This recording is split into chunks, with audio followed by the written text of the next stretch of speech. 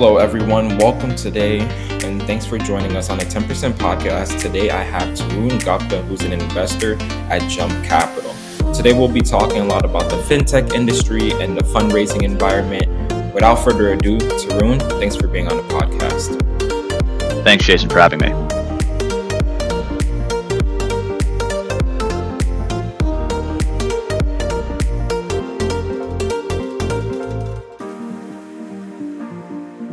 What you're all about, what's your interests, your hobbies, and we'll go from there.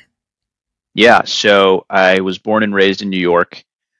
Spent a bunch of time there before moving to Boston, where I went to high school. Then made my way to the Midwest, went to Michigan undergrad, business school, studying finance, entrepreneurship, marketing, and then jumped into investment banking post-college, as a lot of business school students do when they don't know exactly what they want to get into. So interesting experience for a couple of years there. M&A sell-side advisory work helped, I think, really build a good foundational skill set that I was able to translate into other jobs.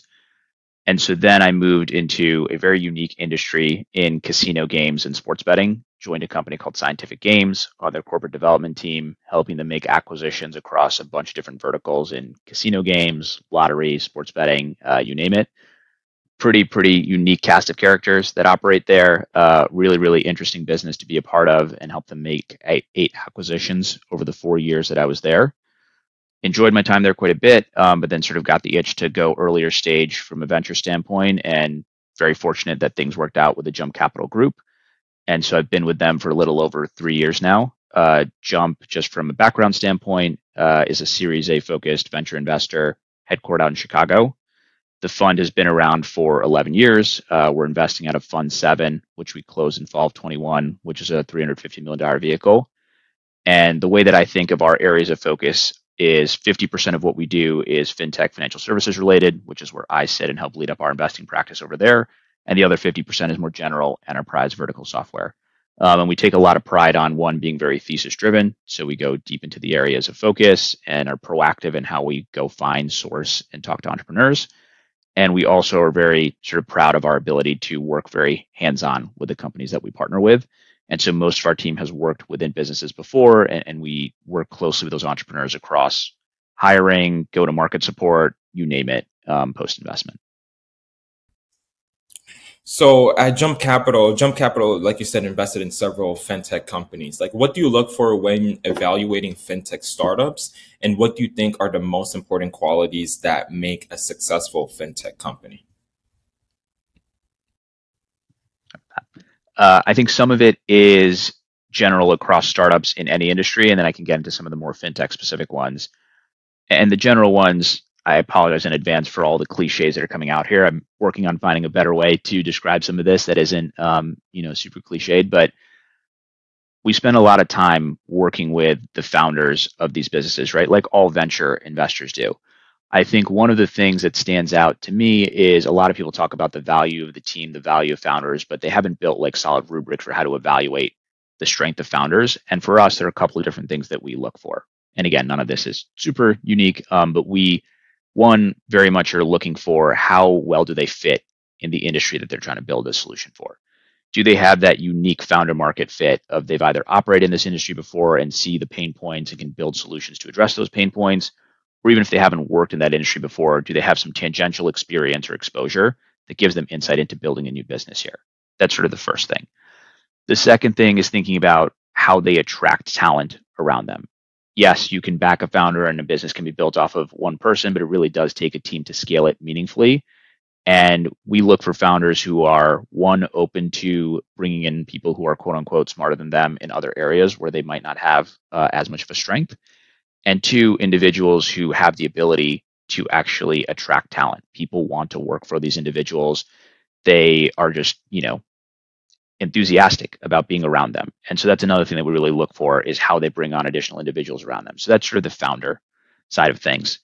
For us at the stage that we invest at Series A, the metrics vary based on the type of business, but we're typically looking for businesses that are around $1 million in revenue run rate, ARR. And so that's like sort of the first threshold, that they've achieved some level of product market fit. The way that I like to think about it personally is that they've shown that one specific customer segment that they're going after, they have a handful of customers there, and it's very clear that there is meaningful appetite from that segment of the customer base, and they are ready to meaningfully adopt this startup solution at a fairly rapid pace. The next thing that I like to look for is that they have additional customer segments that they maybe haven't really like tapped into meaningfully yet. Maybe they only have one customer there, but I can see how their like addressable market can expand from this like core customer set to additional customer sets, and that helps me believe the path of how they could become a really, really large business. And so in fintech specifically, there are a couple of different things we look at. We look at one is your revenue model truly recurring versus transactional based. It's okay if it's one versus the other, just understanding the unique dynamics of each. To two, understanding what type of customer base you're selling into. Are you selling into banks? That's great. Your contract sizes are larger, but your sales cycles are probably going to be pretty tough. So how do we sort of just like balance that versus selling into fintechs? Probably shorter sales cycle, smaller contracts. How do we balance that? And so on and so forth. I like that insight. That's very, very interesting. I like the way that you approach it because it's usually different, a little bit different. And I think that would be your competitive edge compared to other VC firms. And now, what's very interesting, I want to ask you is what do you think are some of the most exciting trends in the fintech space right now? And what do you think will be the next big thing in the industry? Out of curiosity. Yeah, so I'll highlight a couple of areas that we are spending time in where we think meaningful change is happening. So one is around the compliance sector within fintech. And so there are a couple of different ways to slice this, but if you read about what's going on in the ecosystem, there's been a lot of pressure on the partner bank fintech model, and there's been scrutiny from the OCC and a bunch of other parties, and a bunch of partner banks have run into some issues. And so we think that that industry is pretty ripe for better compliance tooling to help manage that relationship, provide better oversight, and ensure that partner banks are onboarding fintech companies in a more stringent, regimented manner. So that's one segment of the compliance realm. Another segment of the compliance realm is just how faster money movement changes how you have to think about fraud. And so there's been a lot out in the news about Zelle, stuff like that, right? And just like faster money movement, they're having trouble keeping fraud at bay, and consumers are sort of getting hit with scams at an unprecedented rate. And if we think about one, just peer-to-peer money movement, but also if Fed now goes live on the timeline that is outlined, and there's this new payment rail that facilitates real-time money movement, what are the implications of that from a fraud standpoint, and how will financial institutions, fintechs deal with that as money moves instantaneously? So that's like one component that we're looking at. Another is around sort of the debt and credit ecosystem. And so we're in the very early innings, right, of a meaningful ramp in consumer credit card usage and spend. And all the data is showing that this is getting to pretty unprecedented levels. But consumer delinquency and defaults on credit cards, auto loans, stuff like that is still at pretty low levels compared to historical levels. We think we're in the early innings of a meaningful uptick as it relates to that. And so there are a couple of different ways you can address that problem. One is providing consumers directly with better tools to help them manage their finances. That in theory is interesting. It's been very tough historically for fintechs and PFM tools to actually gain meaningful adoption and find a way to make customer acquisition work and to get individuals to buy in and utilize that tooling meaningfully. So what we're actually more interested in is solutions that serve the fintechs and FIs that are actually like lending money, help them better understand the consumers that they're lending money to, help them get in front of potential delinquencies by providing payment plans or other sort of like structured products to help those individuals before they get to a tough situation, and then also looking at better collection tooling so that if a consumer actually does fall back and they have to charge off that debt, how can the FI better collect on that payment and make it a more humane process than what it is today? Because today it's pretty ridiculous the types of phone calls that individuals get from collections agencies to try and pick up that debt. So that's another area that we're spending time in. That's very hyper focused. And now moving into the fundraising environment, right? How has the fundraising environment changed in the past year? And I want you to really go down into detail with this question, and especially also in the fintech industry. What do you think are the main challenges that startups face in raising capital right now? Yeah, so a lot has changed in the past year or two. Fundraising was at crazy levels in 2021 and even the first half of 2022. And I think it was broad across a bunch of different industries, but fintech was one of the darlings of sort of that COVID era or COVID couple of years. And that has changed pretty dramatically over the past like year and a half. And so fintech funding itself has been down quite a bit. And I think one of the reasons is back in 2021, a lot of fintech businesses that either were purely like customer acquisition businesses, like they basically were just front end businesses acquiring customers with no other competitive point of differentiation, or they were effectively financial services businesses with a digital twist, but not really like true software businesses. They were valued as true recurring revenue software businesses. And like the multiples that were put on those businesses were totally unsustainable for what the business model truly was. And so I think you're seeing sort of a shift back to reality on that. People are really looking at, okay, are you selling a recurring software product to financial institutions? So you're a fintech business in that realm, but it's truly more like a SaaS type product, and that will still get SaaS type multiples. Or are you a purely transactional business model? And we probably put a different multiple on that business, which results in a very, very different valuation from that standpoint. Or are you really just more like a bank and you're a digital version of lending out money? You're bringing in unique data to lend the money. You're doing unique things from a customer acquisition standpoint. But at the end of the day, you're really just a lender if we really want to, get to the nuts and bolts of it. And that warrants a very different valuation. And so I think you're seeing investors think much more critically about the really like the type of business model that a fintech is taking on and what that means from a valuation standpoint. And then also that changes just appetite that investors have for investing in those types of businesses, right? In today's environment where interest rates are rising, it's tough to be a lending business where you don't have consumer deposits to fuel your loans. So you need to find outsourced sources of capital. That cost of capital is really high. So those businesses historically got a ton of funding in 2021, much less so right now. The things that we see are businesses that we think have really sustainable advantages in this environment and will continue to raise in this environment. Goes back to one of the areas we're looking to is in that compliance landscape. And the reason for that is compliance is a must-have. Like you can't skimp on compliance. You either have the tools to be compliant or you don't. If you're not compliant, you get fined meaningfully or your business gets shut down by regulators. And two, we have this belief that historically financial services businesses thought of compliance as a cost center where they just had to do things to appease regulators and then everything else they were trying to do front end was to bring in revenue, customers, et cetera. We think that they're going to look at compliance as a potential mode of differentiation. And they can show not only regulators, but also their customers, especially if they're working in a B2B manner, that they've achieved a certain level of compliance, minimize fraud, and that will actually attract more and more customers to their business than before. How do you think fintech is transforming the financial industry, and what are some of the potential benefits and drawbacks of this transformation? Yeah, so I think you've already seen fintech dramatically change the financial services industry over the past decade, where you now have the ability to open up bank accounts, access financial products from your phone, from your laptop. And yeah, that existed before, but it's become really, really seamless to be able to do that in a digital first manner. So I think that's sort of been the big move in fintech over the past 10 years is making financial services digital first.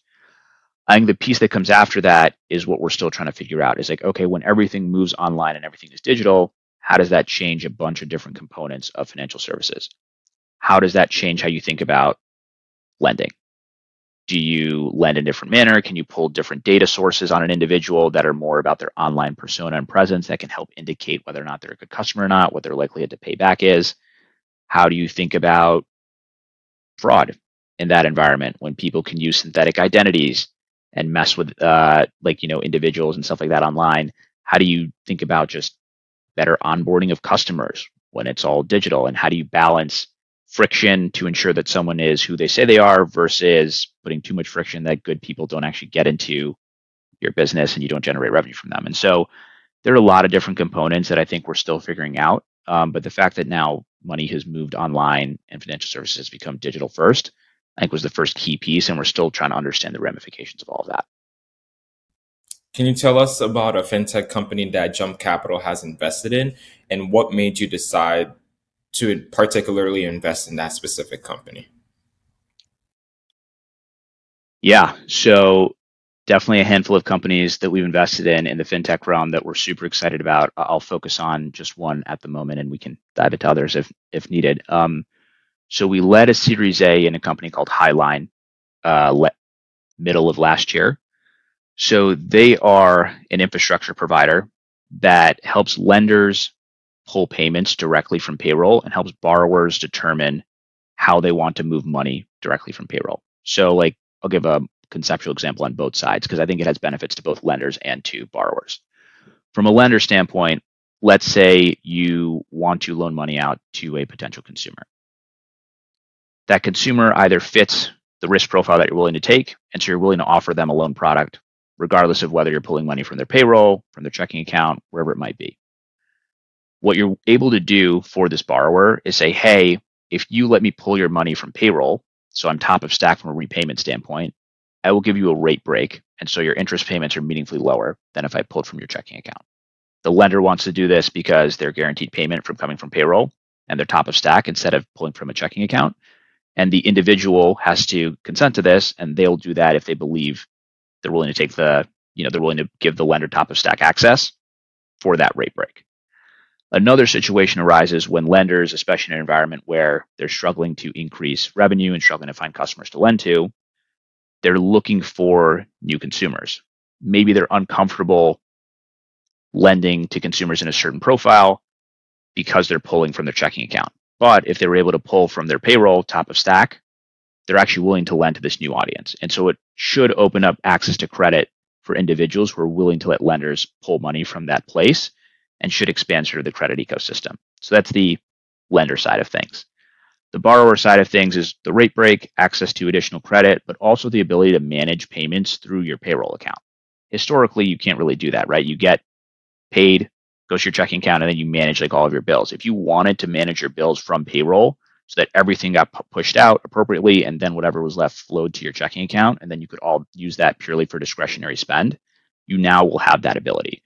So Highline is the infrastructure and piping to be able to enable that for both lenders and borrowers. That's very interesting. That's really interesting. I haven't heard about it, so I'll actually check out their website and look into it.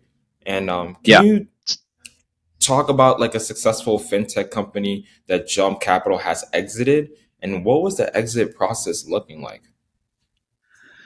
Yeah. So one that we exited, I'll give you as much color as I can because I wasn't as involved in this one. Our investment predated me joining the firm, but we were investors in Personal Capital. So Personal Capital is, as I'm sure a lot of people have heard, a place where you can go link up a bunch of your various accounts and That's me. see. I There you use go. that. A lot of users of it, right? Help aggregate all of your finances in one place, see a true profile of your net worth, your investments, right? It's just a great tool from an aggregation standpoint. And so we were early investors in that business, and they exited a year or two ago to Empower. So that was one that was fairly successful for us. I wish I could give you more detail on what that exit process was like, but I wasn't as involved in that.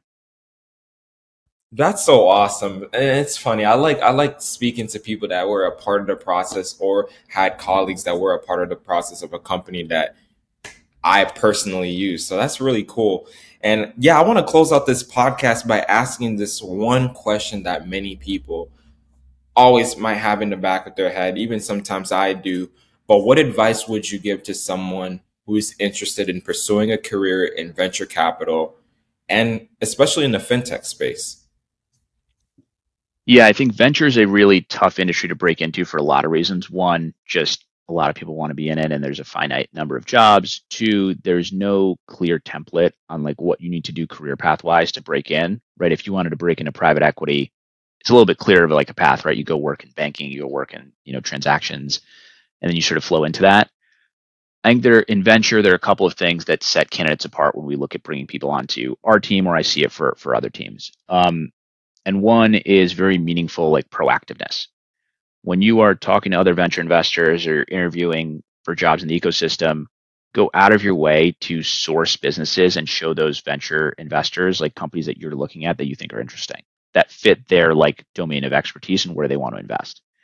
If you are showing them stuff that they're already looking at or showing them stuff they haven't looked at, They then think of you as someone who's immediately adding value to their team and is bringing on new unique deal flow that they aren't themselves. And that's a huge step in the right direction and really what they're looking for.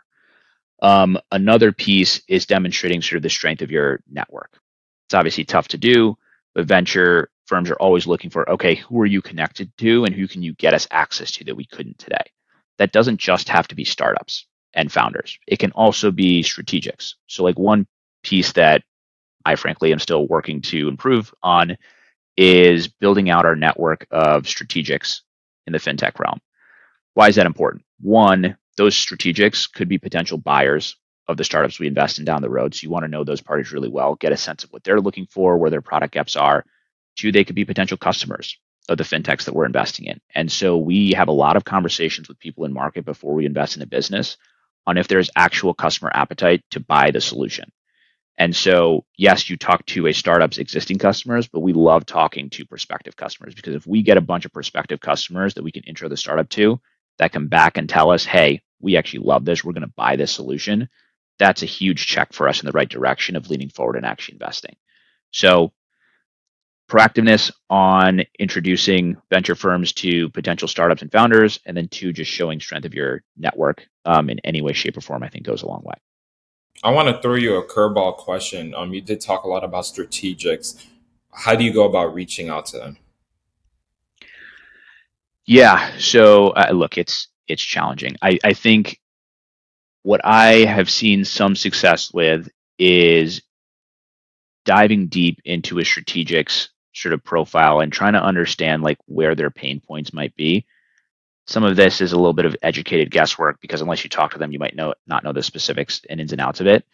But if you're able to show them startups that address like gaps that they might have, they're pretty open to conversations. A lot of these strategics who maybe on the surface might not appear to be the most tech forward, like they are spending a lot of time evaluating new age software solutions and thinking about how to modernize their business from a tech stack perspective. And so find the right people in those orgs. Sometimes there are people in innovation departments. Sometimes if you know like fraud is a big issue in financial services, the fraud departments are usually pretty open to talking about like how they're always looking to improve that side of the house. There are a lot of different ways. Unfortunately, no clear-cut answer though. Well, thank you for all your insights. I hope the audience was able to learn a lot more about what's really going on in the fintech environment, the fintech space, and what it looks like to be an investor around that arena. So thank you so much for being on the podcast. Thanks, Jason, for having me. Really enjoyed it.